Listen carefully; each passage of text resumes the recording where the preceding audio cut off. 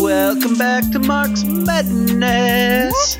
All right, we are back. We are doing it again. Doing it again.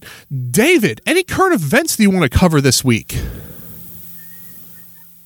Yeah, a little bit. So, something people should be aware of because this shit never gets covered.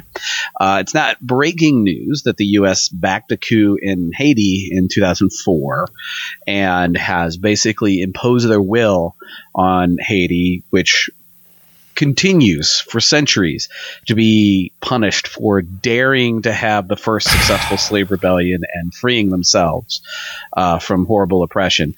And so right now, Moise, who is the president-ish guy, although he's beyond his constitutional elected period that ended February 7th, is because he's being a dictator, we'll say he's not abdicating the presidency under the guide of the U.S. in order to push, U.S. policies.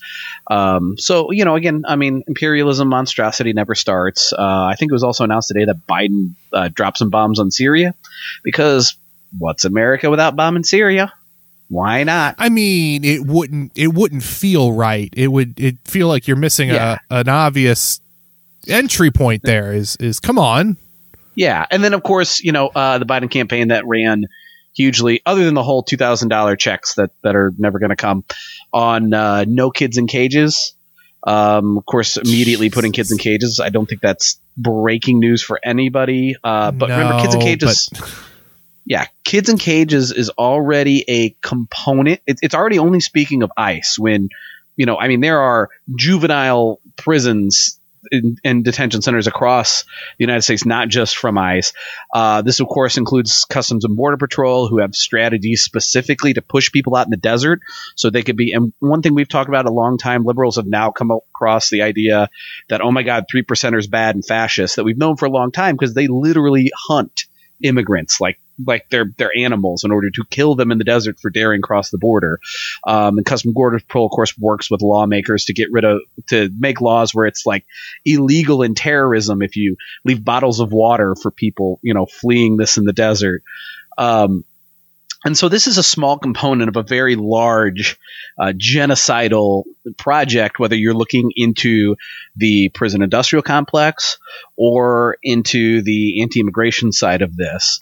But the very acute kids in cages, thing, of course, is now just overflow facilities. And they're the exact same centers Trump was using in 2019. So of course there's that too. And I just want to talk about how kids in cages was already soft language that already shrank the issue. So the fact that it's also getting dumped into overflow centers is it's not shocking, but it's unbelievably frustrating. Well, what do you want them to do? They can't change the whole system overnight. I mean, it's not like they created this system back in 2008 or whatever and then propagated it for the night. But come on, what do you want them to do? Give them a break.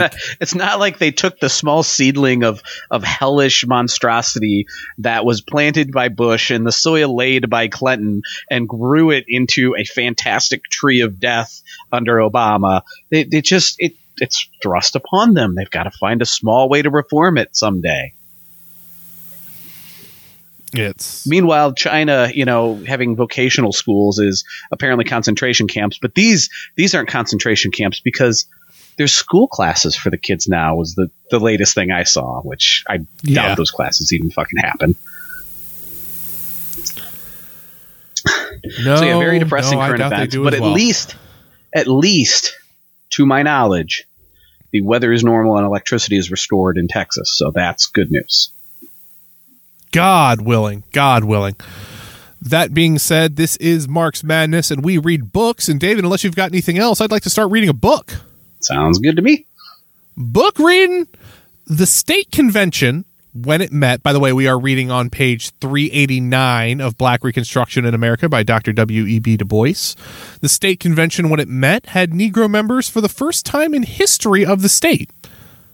For the first time in the history of the state. I was about to say, there's a preposition this missing there state being somewhere. South Carolina that the chapter's about, in case. Oh, of course, because the whole chapter is about South Carolina, baby. 76 of the 124 delegates were colored. As in Mississippi and elsewhere, a number of the planter class had early contemplated an effort to control the Negro vote and thus quickly get rid of military rule. On the other hand, the Negroes, because of the educated free Negro element, some considerable talent among the slaves, and the influx of Negroes from the North showed unusual foresight and modesty. The convention was earnest and, on the whole, well conducted. Of the 76 colored men, it is said that 57 had been slaves. The native whites felt, and the correspondent of the New York Times... good grief. The native whites felt, said the correspondent of the New York Times. Yeah, I would think that would be a New York Times line because they're ghoulish, not a Du Bois line. So let's make sure that we know that's a New York Times quote that would call whites native. That the destinies of the state were safer in the hands of the unlettered Ethiopians than in the hands of the whites of the body. Whew, that's a whole thing. Beyond all question was the effusive comment of the Charleston Daily News. The best men in the convention are the colored members. Considering the influences under which they were called together and their imperfect acquaintance with parliamentary law, they have displayed for the most part remarkable moderation and dignity. They have assembled neither to pull wires like some, nor to make money like others, but to legislate for the welfare of the race to which they belong. There were 27. Of course. Oh yeah, go ahead. I'm sorry. There's some, infantilizing language like, oh, they were good boys. They behaved like even better than the white people. I was very shocked at this, But nonetheless, the point is, even the New York Times and the Charleston Daily and these newspapers that do not have these, super anti-racist sympathies are commenting on the black people in the Congress are the ones conducting themselves professionally. They had a focus. They were not unruly. It was just so obviously true. And it's just a huge dig and push back on this narrative that they don't know how to govern themselves. It's because that's a crock of shit. Yeah. There were 27 Southern white members of the convention, some of them honest and earnest, and some of them with questionable antecedents. One of them had made up a purse to buy a cane for Brooks after he had assaulted Sumner. Ooh, okay.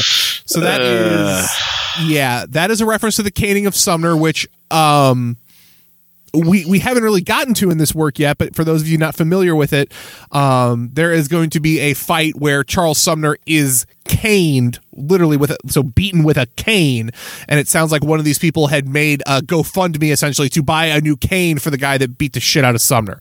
So yeah, this would be like a GoFundMe for one of them spiteful the new Rush Limbaugh wave, the Trump follow-ups that are in Congress now that are putting up, transphobic signs and trying Marjorie Taylor Greene. Yeah, and trying to carry guns into Congress and stuff. This would be like someone raising a GoFundMe for more hateful signs and guns for them. Yep. Another had assisted in hauling down the Union flag from Fort Sumter. Oh, good. A third had been a slave trader. Even better. Among the Northerners were colored and white men of education and character, as well as some adventurers. To the chagrin of many white onlookers, the convention was not a disorderly group. The delegates did not create the Negro Bedlam, which tradition has associated with them. President Mackey said that he had no unpleasant reminiscences of those acrimonious bickerings, which in all deliberative assemblies are often incidental to the excitement of debate and the attrition of antagonistic minds. There was no tendency to insult the white South, and even deference was paid to the defeated Confederate soldiers.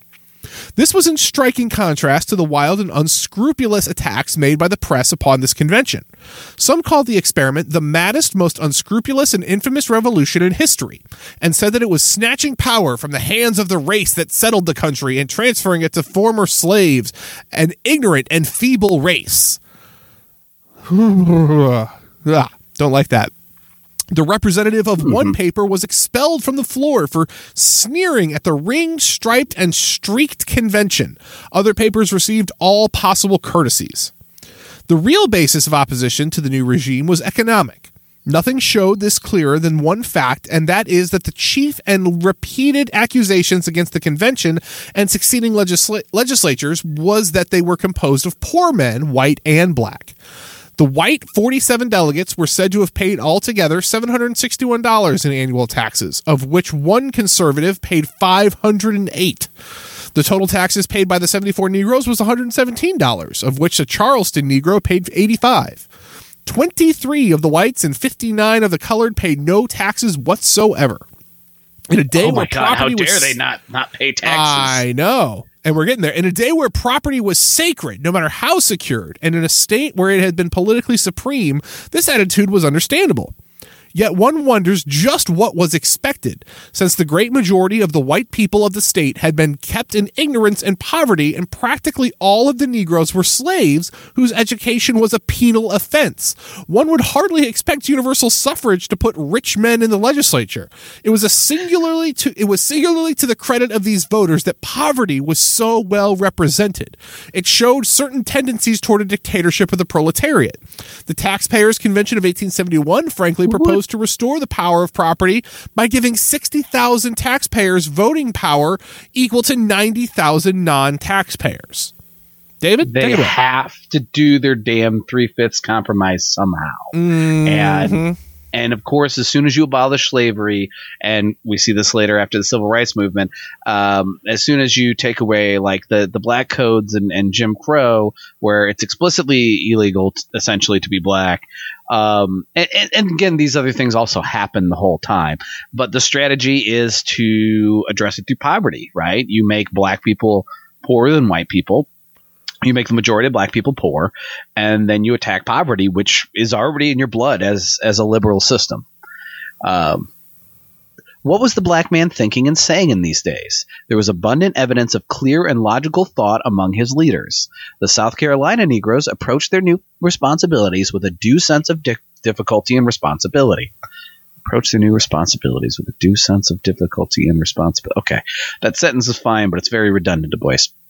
Beverly Nash, a black ex-slave and member of the Constitutional Convention born in slavery, now he's getting redundant again, said, I believe, my friends and fellow citizens, we are not prepared for the suffrage, but we can learn. Give a man tools and let him commence to use them, and in time he will learn a trade. So it is with voting. He may not understand it at the start, but in time he shall learn to do our duty. We recognize the Southern white man as the true friend of the black man. You see upon that banner the words, united we stand, divided we fall. And if you could see the scroll of the society that banner represents, you would see the white man and the black man standing with their arms locked together as the type of friendship and the union which we desire. It is not our desire to be a discordant element in the community or to unite the poor against the rich. Well, that's disappointing. The white man has the land. The black man has the labor. The labor is worth nothing without capital. Okay, again, disagree there. We must help create that capital by restoring confidence, and we can only secure confidence by electing proper men to fill our public offices. In these public affairs, we must unite with our white fellow citizens. They tell us that they have been disenfranchised, yet we tell the North that we shall never let the halls of Congress be silent until we remove that disability. Can we afford to lose from the councils of state our first men? Can we spare judges from the bench? Can we put fools or strangers in their positions? No, fellow citizens, no. Gloomy indeed would be that day. We want in charge of our interest only our best and ablest men. And then with a strong pull and a long pull and a pull together, up goes South Carolina.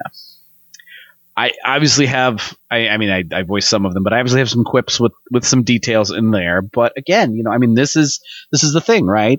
You're going to be painted as radicalism being wrong and ridiculous and heinous and evil and But then you're also going to be painted as radical on top of that, even if you're very, very moderate like these guys. There's no reason for that moderacy. We've said that time and time again because you're just going to get lied about and attacked anyway.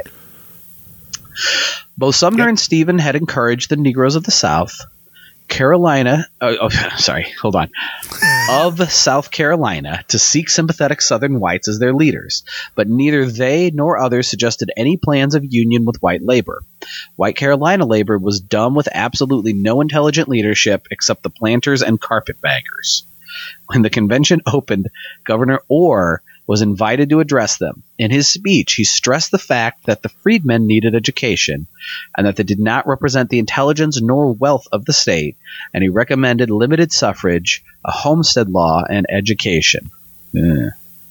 The plight of debtors after the education, good, and homestead law has its very land thefty history, but we're talking about it putting land in the hands of black people, so fine with that. The limited suffrage, the plight of debtors after the losses and changes of war brought much debate in the Constitutional Convention. A white delegate advocated a 3 months moratorium on debt collections, and a colored member supported the proposal. But Cardozo, a colored man and later the Treasurer of the state, said, "I'm opposed to the passage of this resolution. The convention should be certain of the constitutionality of their acts. The law of the United States does not allow a state to pass a law impairing the obligations of contracts. This, I think, is therefore a proper subject for the judiciary. I am heartily in favor of relief, but I wish the convention to have nothing to do with the matter." Now, apparently, Cardozo was laying the seeds of modern Democrats, because what the fuck? I want to do a thing, but I just don't believe that we have the power to do it. Looks around at all the power they have. Nope, no power to do it. It's important, but there's this sacrosanct thing that's arbitrarily sacrosanct, and so we must follow. R.G. DeLarge, a colored delegate afterward land commissioner, said, "It has been said in opposition to this measure that the proposed legislation was for a certain class. However, no gentleman can rise and argue that the proposed measure is for the benefit of any specific class. I hold in my hands letters from almost every section of the state addressed to members of the convention crying out for relief. These letters depict in strong language the impoverished condition of the people and demand that something should be done to relieve them. I deny in toto that this is a piece of class legislation, and I believe nothing but the zeal of the members who spoke yesterday induced them to speak as such. It is simply the request to General Canby to relieve the necessities of a large part of the people of the state. Some members have gone farther and said it was a shame to keep the freedmen from becoming purchasers and owners of the land." I'm still chuckling at "I deny in toto," and I'm just imagining, "Hold the line!" Do. It's just me. Just me thinking "hold the line" references. No. All right, that's fine. That's fine. It's pretty good. I'll take it. Anyway, it has been argued that the execution of the laws compelling the sale of the lands will benefit the poor man by affording him an opportunity to get possession of the lands. That argument, I am confident, cannot be sustained. If they are sold, they will be sold at public sale and sold in immense tracts, just as they are at present. Huge tracts of land. You marry Princess Lookie. All right. See, you're trying to do one. I know. Yeah. Sorry. Hey, it was choppy. I didn't, and I don't know Toto songs that well. Oh, come on! I didn't use the bad one. No, but that's the only one I know, I think. So they will pass into you uncultured swine. They will pass into the hands of the merciless speculators who will never allow the poor man to get an inch without first drawing his life's blood in payment. The poor freedmen are the poorest of poor and unprepared to purchase lands. The poor whites are not in a condition to purchase lands. The facts are the poor class are clamoring, and their voices have been voiced far beyond the limits of South Carolina, away to the seat of government, appealing for assistance and relief from actual starvation. And I feel like these are the most redundant sentences Du Bois has ever written, ever. Don't give the man credit. He can write a more redundant sentence if he tried. The ex-slave who was born into slavery. Come on. All right. 393. The problem of the land came in for early consideration. The landless, it was felt, should be aided in the acquirement of property, and the landed aristocracy discriminated against. It was proposed that Congress be petitioned to lend the state $1 million to be used in the purchase of land for the colored people, that the legislature be required to appoint a land commission, and that homesteads up to a certain value be exempt from the levy of processes. One must view this action in the light of what had taken place with regard to land in South Carolina. When Northern forces captured Port Royal in November 1861, the federal authorities took over 195 plantations and employed over 10,000 former slaves in raising cotton. Early in 1862, they imposed labor superintendents from the North and organized the enterprise. In July 1862, Congress laid a direct tax on the land of the states in rebellion. When the absentee landholders of Port Royal failed to pay, their plantations were sold at public auction to satisfy a part of the debt of $363,000, which had been imposed upon South Carolina. Considerable other property, which was regarded as abandoned, was seized in Charleston. The lands that were auctioned off were bought largely by Northerners, although a few Negroes who had got a hold of a little money from their labor bought certain plantations. On January 16, 1868, General Sherman issued his celebrated Field Order No. 15. All the sea islands from Charleston to Port Royal and adjoining lands to a distance of 30 miles inland were set aside for use of the Negroes who had followed his army. We all remember this grand order when Sherman marched to the sea and then gave it all back to the black man. I mean, that was not exactly what was taught in my history class, but we remember that from earlier in the book. It was pretty cool little move there, Sherman. It was a pretty cool little move there, Sherman. General Saxton executed this order and divided 485,000 acres of land among 40,000 Negroes. They were given, however, only possessory titles, and in the end, the government broke its implied promise and drove them off the land. We remember that part too. In the convention, the whole matter of land for Yeah, we do. In the convention, the whole matter of land for the landless came up for considerable debate. Cardozo said that he did not believe in the confiscation of property, but since slavery was gone, the plantation system must go with it. Whipper, another colored man who was more inclined to protect the interest of the planters and reminded the members that they were representatives of all classes in the community and not simply of a particular class. That's a guy, Whipper. This debate on the economic situation was prolonged. All contracts and liabilities for the purchase of slaves where the money had not yet been paid were annulled. J.J. Wright, colored and later a state Supreme Court judge, said of this measure, "I know it is said by our opponents that we are in an unlawful assembly and that we are an unconstitutional body. I know we are here under the laws of Congress, lawfully called together for the discharge of certain duties, and that the repudiation of debts contracted for slaves. It is the duty of the convention to do what? It is our duty to destroy all elements of the institution of slavery. If we do not, we recognize the right of property in a man. A homestead law to the value of $1,000 in real estate and $500 in personal property was passed. Rainey declared that Congress would probably never pass an act confiscating the land, but the other colored members, including Ranzier, wanted to petition Congress for a loan of $1 million. Ranzier wanted to petition Congress for a loan of $1 million to purchase land. A colored delegate said on this matter, "My colleague presented a petition asking the Congress of the United States to appropriate $1 million for a specific purpose, to purchase homesteads for the people of South Carolina. Not the colored people, as the gentleman from Barnwell has attempted to prove, but all, irrespective of color.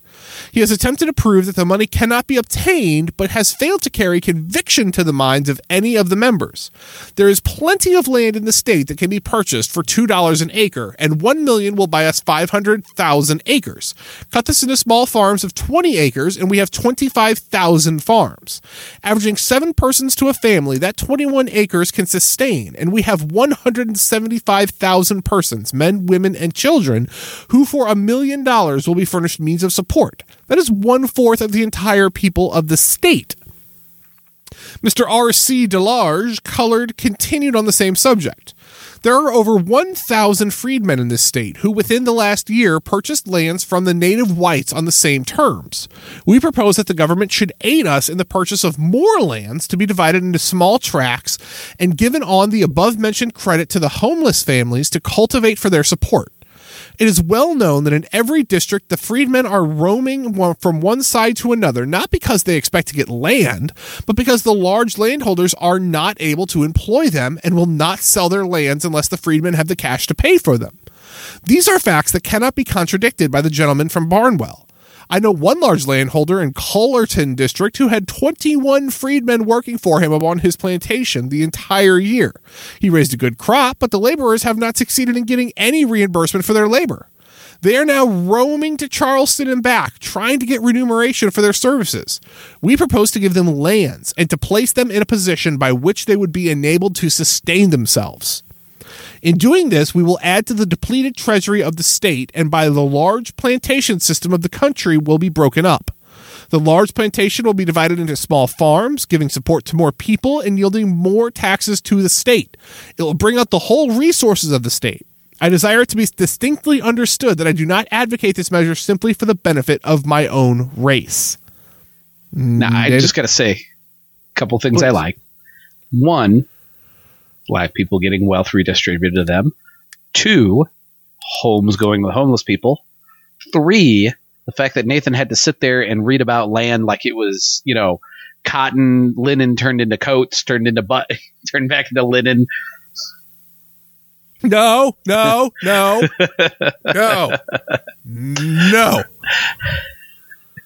After much discussion by various white members on the same subject, Mr. F.L. Cardozo, colored, voiced the thought of colored men who demanded that the government furnish land for the freedmen. The poor wasn't this guy who was speaking against this earlier? So you got turned quick. That's good. The poor freedmen were induced by many congressmen even to expect confiscation. They held out the hope of confiscation. General Sherman did not confiscate, gave the lands to the freedmen, and if it were not for President Johnson, they would have them now. The hopes of the freedmen had not been realized, and I do not think that asking for a loan of $1 million to be paid by a mortgage upon the land will be half as bad as has been supposed. I have been told by the assistant commissioner that he's been doing on a private scale what this petition proposes. I say every opportunity of helping the colored people should be seized upon. I agree there. I think the adoption of this measure should be seized upon. We should certainly vote for some measure of relief for the colored men, as we have to the white men who mortgage their property to perpetuate slavery, and whom they have liberated from their bonds. Mr. W.J. Whipper, colored, was a more conservative and only wanted protection from immediate monopoly. And his quote, "The present owners will be compelled before long to sell portions of their land and to sell them to freedmen or whoever can pay for them. But if sold now, they will be sold in large bodies or large tracts so that nobody but a capitalist will be able to buy."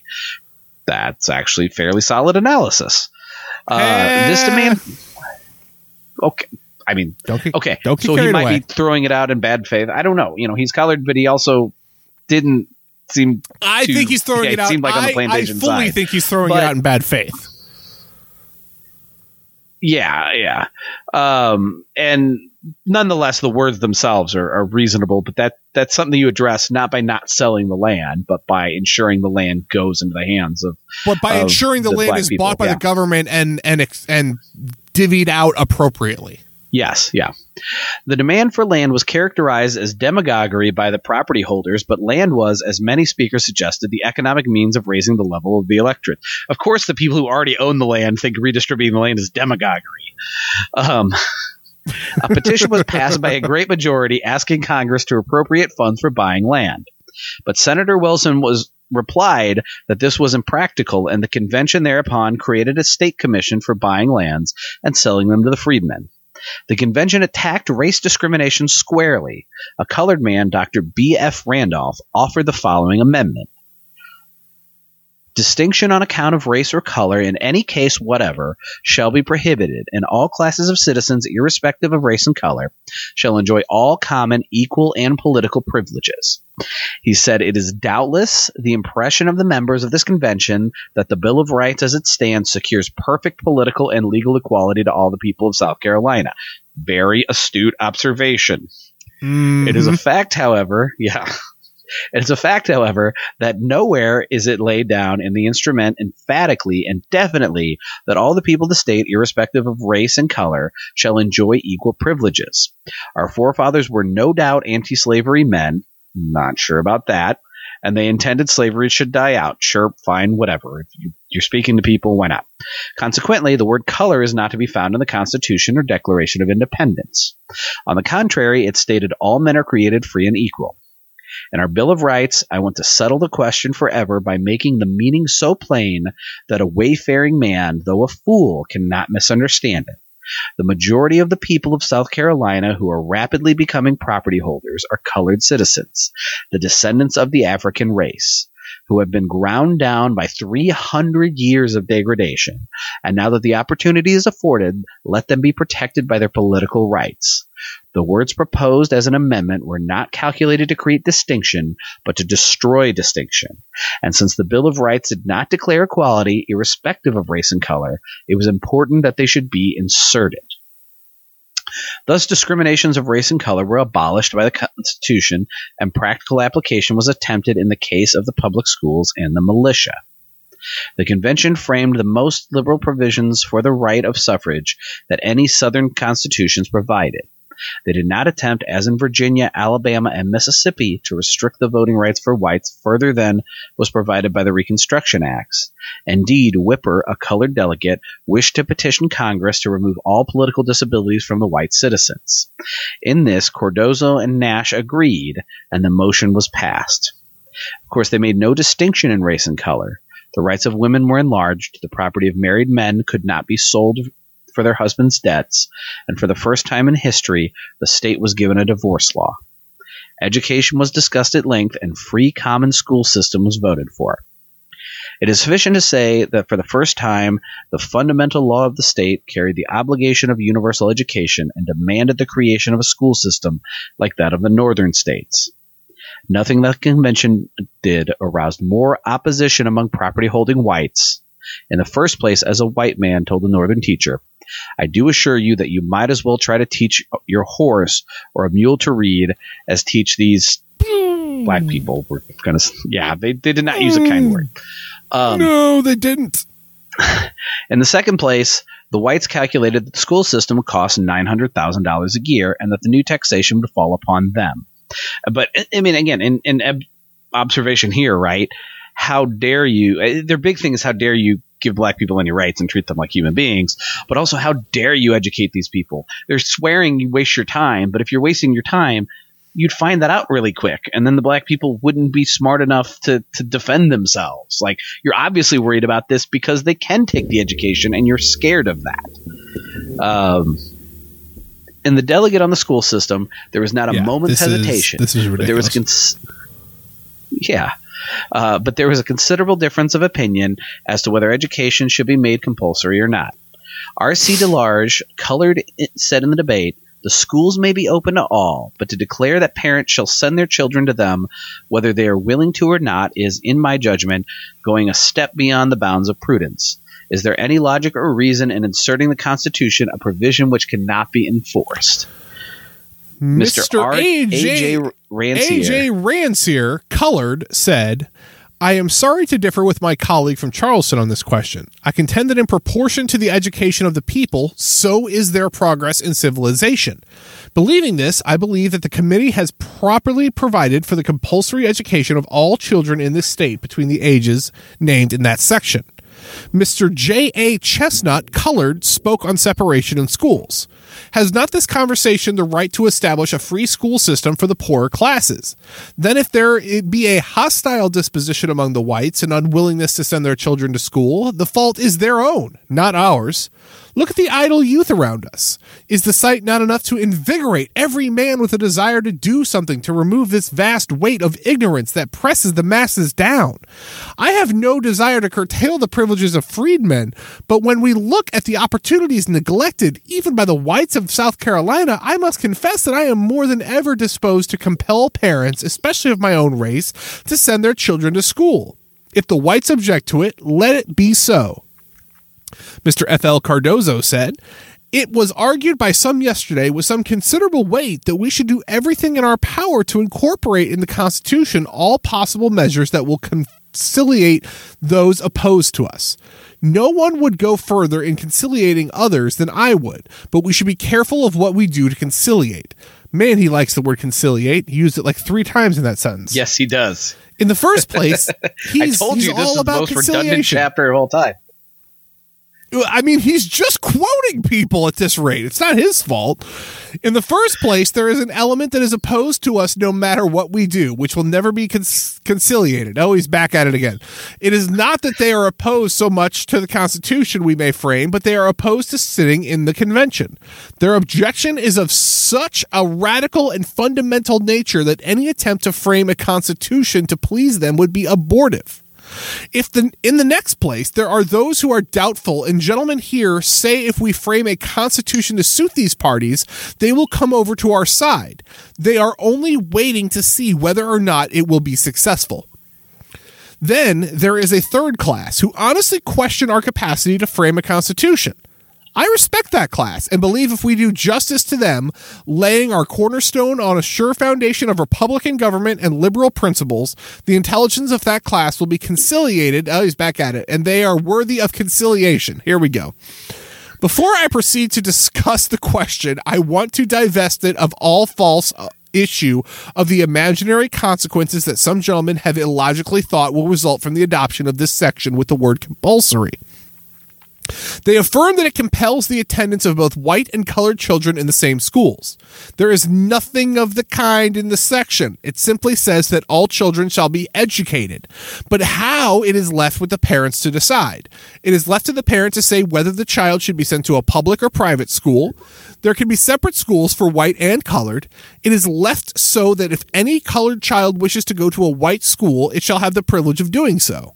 I have no doubt in most localities, colored people will prefer separate schools, particularly until some of the present prejudice against their race is removed. The committee proposed that persons coming of age after 1875 must be able to read and write before voting. But Cardozo opposed it because he said it would take more than 10 years and a great deal of money to complete the system, and he wanted to extend the time to 1890. 3 other colored members spoke against any qualifications, and it was therefore stricken out. Thank you for those 3 other colored members. Yeah, buddy. Yeah. To bridge over the interval before the state school system could be installed, Mr. B.F. Randolph, colored, presented the following petition, which was referred to the Committee on Miscellaneous Provisions of the Constitution. We, the undersigned people of South Carolina, in convention assembled, do hereby recommend that the Bureau of Refugees, Freedmen, and Abandoned Lands be continued until the restoration of civil authority, that then a Bureau of Education shall be established, in order that an efficient system of schools be established. Perhaps the convention's achievement of greatest permanent importance was the reform of local and judicial administration. Judicial circuits were to be called counties, and some new counties were arranged. A court of probate was established in each county, and justices of the peace were given wider jurisdiction. Yes, David? I have a historical question. Is this saying that counties were a new thing in America at this point? Because I'm not familiar with that being fact or fiction. That just how that sounded, and that seems odd. I have no opinion, but if this was the first time a county came into being in America, I wouldn't argue against it. Okay. I don't know. We can Google it. We could Google it. We could Google it. Judicial circuits were to be called counties, and some new counties were arranged. A court of probate was established in each new county, and justices of the peace were given wider jurisdiction. Judges were to be elected instead of appointed, and in spite of much criticism, the new system worked well. From 1870 to 1877, the Supreme Court was composed of a Negro, a native Southerner, and a Northerner. Its administration was fair and its decisions just. Most of the circuit judges were native whites and honest men. Mixed juries were the rule, and no fault was found with them. They did not hesitate to convict colored prisoners. The trial judges came in for the greatest criticism. Among them were numbers of ignorant and unqualified persons, and there was a good deal of misappropriation of fees and costs. On the other hand, it was difficult to get proper trial judges because so many qualified whites refused to serve. Wright, the Negro who was on the Supreme Court, was the first colored man admitted to the bar in Pennsylvania. He had been connected with the Freedmen's Bureau, then became a member of the Constitutional Convention and a state senator. He was elected to the bench in February 1870 to fill an unexpired term and was re-elected in December 1870 for the full term. He resigned under Hampton in August 1877. Although he lisped, Wright was a good speaker, decidedly intelligent, and generally said to be the best fitted colored man in the state for the position. Some reforms were made in the county government. Most of the officers were to be elected by popular vote, and boards of commissioners were appointed for the highways and for collection of disbursement of taxes. David? Before I go, just because I did research it. So counties started, counties. So in England, what they call counties are shires, or I think they're called shires because, I mean, that's the way they say it when you talk about Lord of the Rings. But like I know when you name one, right? Like Worcestershire is actually a very hard to pronounce shire in England. Yeah, everything in England's a shire. A shire. Yeah, everything's a shire, but when you pronounce it out, like it's like Hamptonshire or something like that, not like Hamptonshire.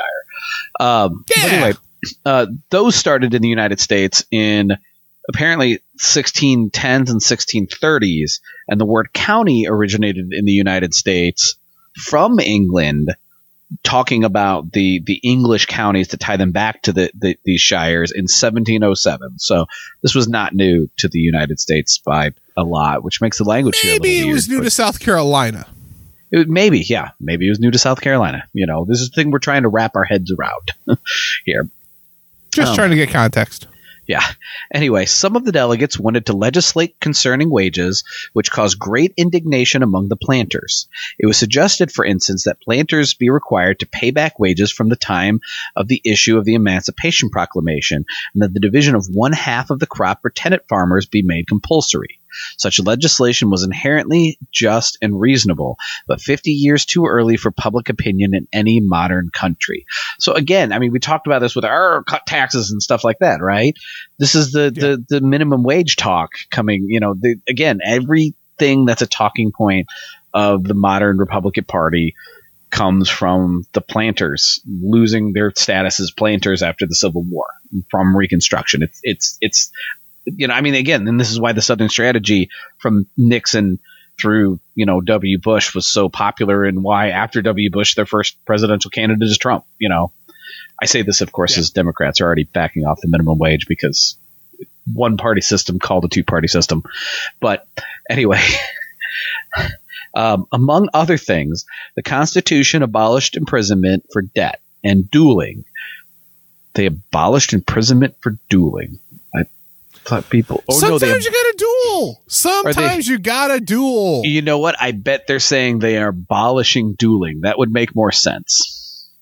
And did away with property qualifications, because apparently dueling has a property qualification. You can't duel if you don't own a house. I'm sorry. It's just a rule. For voting or holding office, the colored members, despite their inexperience, gave evidence here and there of care and thrift. For instance, when the question of the pay of the members of the convention came up, a discussion arose. Mr. Ellis Langley moved that the pay per diem of $12 in bills receivable be laid on the table. J.J. Wright moved that $10 be inserted. And G. Parker White moved to fix the pay at $11. C.P. Leslie, colored, demurred. I desire to pay a word before that resolution be passed and be put right on record. I am perfectly willing to receive $3 per day in greenbacks for my services. I think that sum all they were worth and further, and I got any more. If I got any more, it would be so much more than I have been in the habit of receiving. I might possibly go on a spree and lose the whole of it. Now I ask any of the money is not the same back then as it is today. Money is different. Yeah.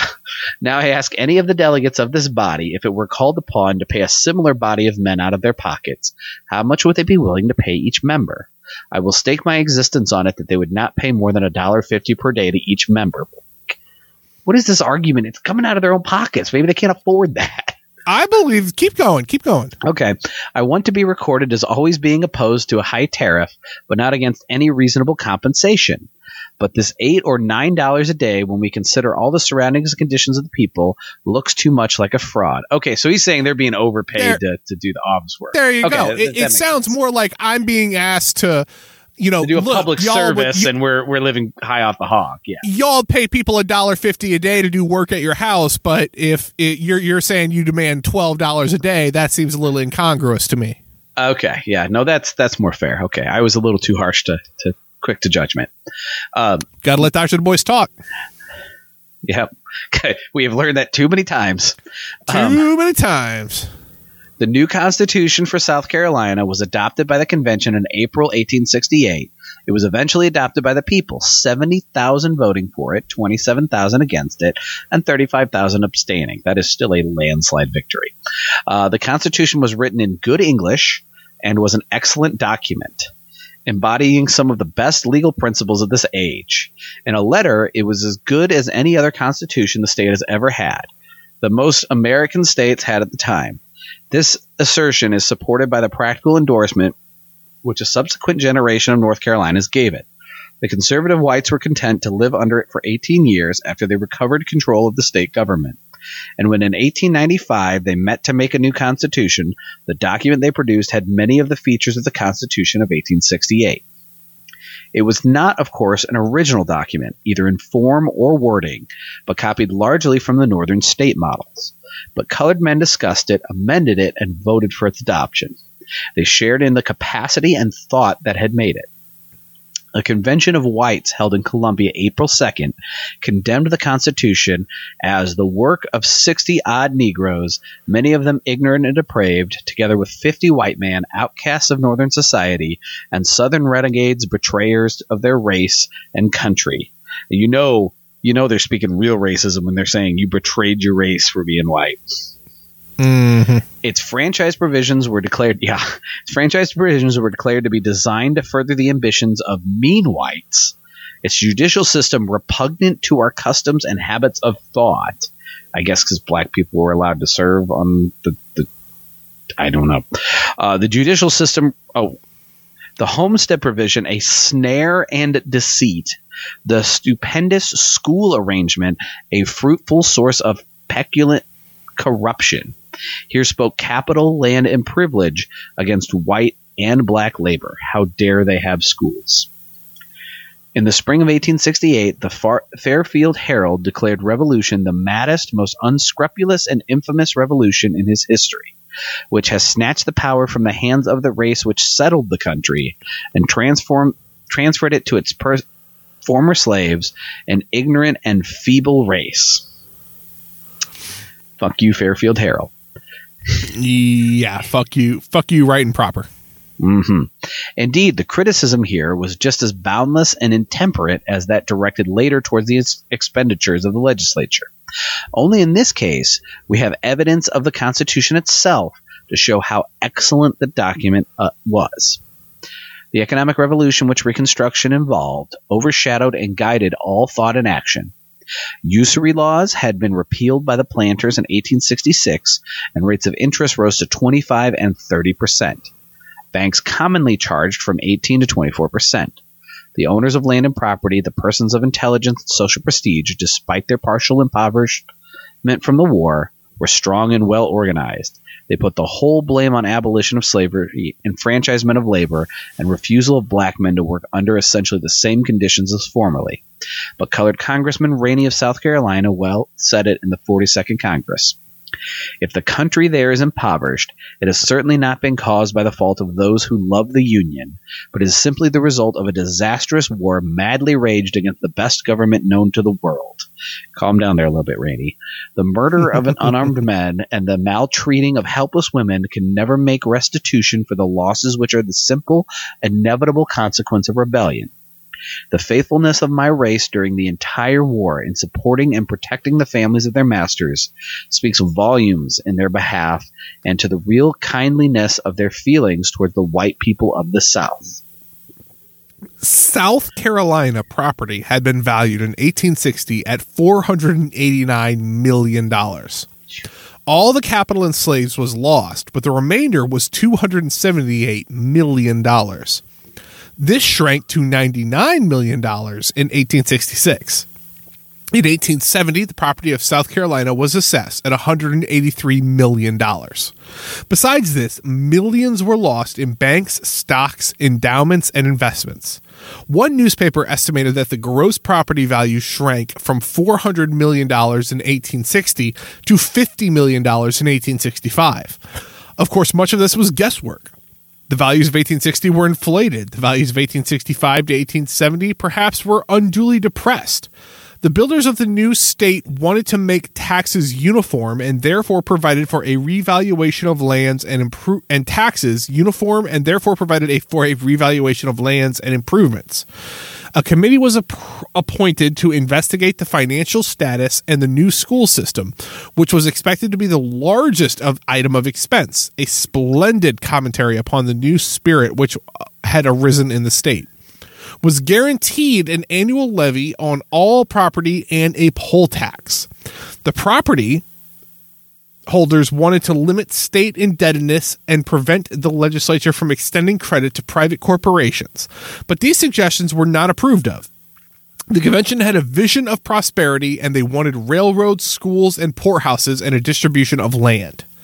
In a progressive age, said Judge Wright, the legislature must do its part, and the responsibility of that body to the people was sufficient check against extravagance. A committee of property holders was alarmed and estimated that it would cost $2 million annually to run the state, but instead of $350,000, which had sufficed before the war. This was true. But when later the expenditure of the state reached this sum, there were some people complained that the expenditure must on its face be fraudulent. Singularly enough, it is conveniently forgotten that a good proportion of the white officials of South Carolina during Reconstruction were not Northerners, but Southerners, and several of them had served in the Confederate Army. Moses, who became governor, Robertson, United States Senator, and Nagel, comptroller and former Confederate officer, were Southern white men. Bowen, a congressman while born in the North, had lived in Georgia before the war and served as captain in the Confederate Army. Of white Northerners, Chamberlain, shrewd and able, but not over scrumptious. Scrupulous? Yeah, it's the same thing. Was the leader. Yeah. Scrupulous, yeah. Among the others was Scott, well-meaning but not a strong governor, the pliable Parker, inefficient state treasurer, and Patterson, who bribed his way to defeat a Negro of the United States Senate. That being said, guys, we're done reading for this week. Yeah. That's a fun note to leave it on. It's a fun note to leave it on, but I keep kind of trying to read ahead a little bit, and it's not going to get any better. We're just reading about more people. That being said, this has been Mark's Madness, and we read books. There are a number of different ways that you can reach out to us. First of which is at email. You can email us at marksmadnesspod@gmail.com. That's marksmadnesspod@gmail.com. Apologies if it takes a while to get back to you. Sometimes me and David are slow on that, but we promise we will get back to everybody that emails us. If you would like to reach out to us on Twitter, you can do so. We are at Mark's Madness Pod on Twitter. We sometimes tweet about the episode. Sometimes we don't. But that's our problem, not yours. Don't you worry about it. We'll get there. Ball on that. My bad.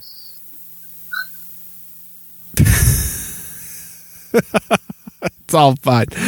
That being said, you can DM us. Our DMs are open. Let's say you wanted to have a more long form conversation, or you wanted to join a community. The best thing I can recommend is joining the Mark's Madness Pod Discord. That is our community on Discord. We hang out. We play Final Fantasy XIV. We just talk. Sometimes we tweet pictures of alligators. Just amongst ourselves, we do what we want to do. It's a free flowing community sort of thing. But yes, please join the Mark's Madness Pod Discord. It's a good time, and there are good people in there, I promise. That being said, David, I do believe it is disclaimer week. Okay, disclaimer week. Wow. Okay, so anyway, disclaimer week. Yeah. So this is obviously a podcast me and Nathan started because we were reading a book together, and when you read works of theory, you want to discuss it with people, and there were only two of us, and so we thought we can record it. We know how to throw up a podcast, whatever, and we did, and now we're here, and that's fantastic. We're sharing it with you, and from the beginning, the vision we had of that podcast is obviously, you need to be out there in a party, you need to be organizing, you need to be doing on the ground work. People are in acute need at several places, several groups of people in moments like this. But people are always in need, and we're always needing to organize. That's how we work towards that revolution. And so hopefully in that party, your political education group or reading group or whatever you want to call it is reading these works. And we can be another source of input. We can be just, someone else in that discussion group for you that can bring more context, more input for you. Save for that, let's say they're reading something shorter or more applicable to the organizing they're doing. Hopefully we can be your reading group if you're reading along with us. And outside of that, whether it's a work we summarize and we can kind of be that summary with added context, or like this work we're reading word for word and we can be a context-rich ebook. Whatever it is that can make these works more accessible to you, we just want to make sure that the theory gets out there and that you understand it and that you put it in praxis. And it's important to remember that when you put it into practice, called praxis, the actual theory and action, that's agitation, that's organizing people to self-sustaining, that's organizing people to spread education, that's, creating a party in the rare spots where there's a hole there and it's necessary, it's joining a party that does exist and doing the party work. Any of those things, that's theory in action. And without that praxis, theory is completely useless. And without theory, that praxis can be misguided and rudderless and put in a bad direction that doesn't really help anyone in the long run. They are tied at the hip, they go hand in hand, and they need each other. Amen, as always. And with that being said, this has been Mark's Madness. We read books. My name is Nathan. My name's David. And we will talk to you all next week. Bye. Bye.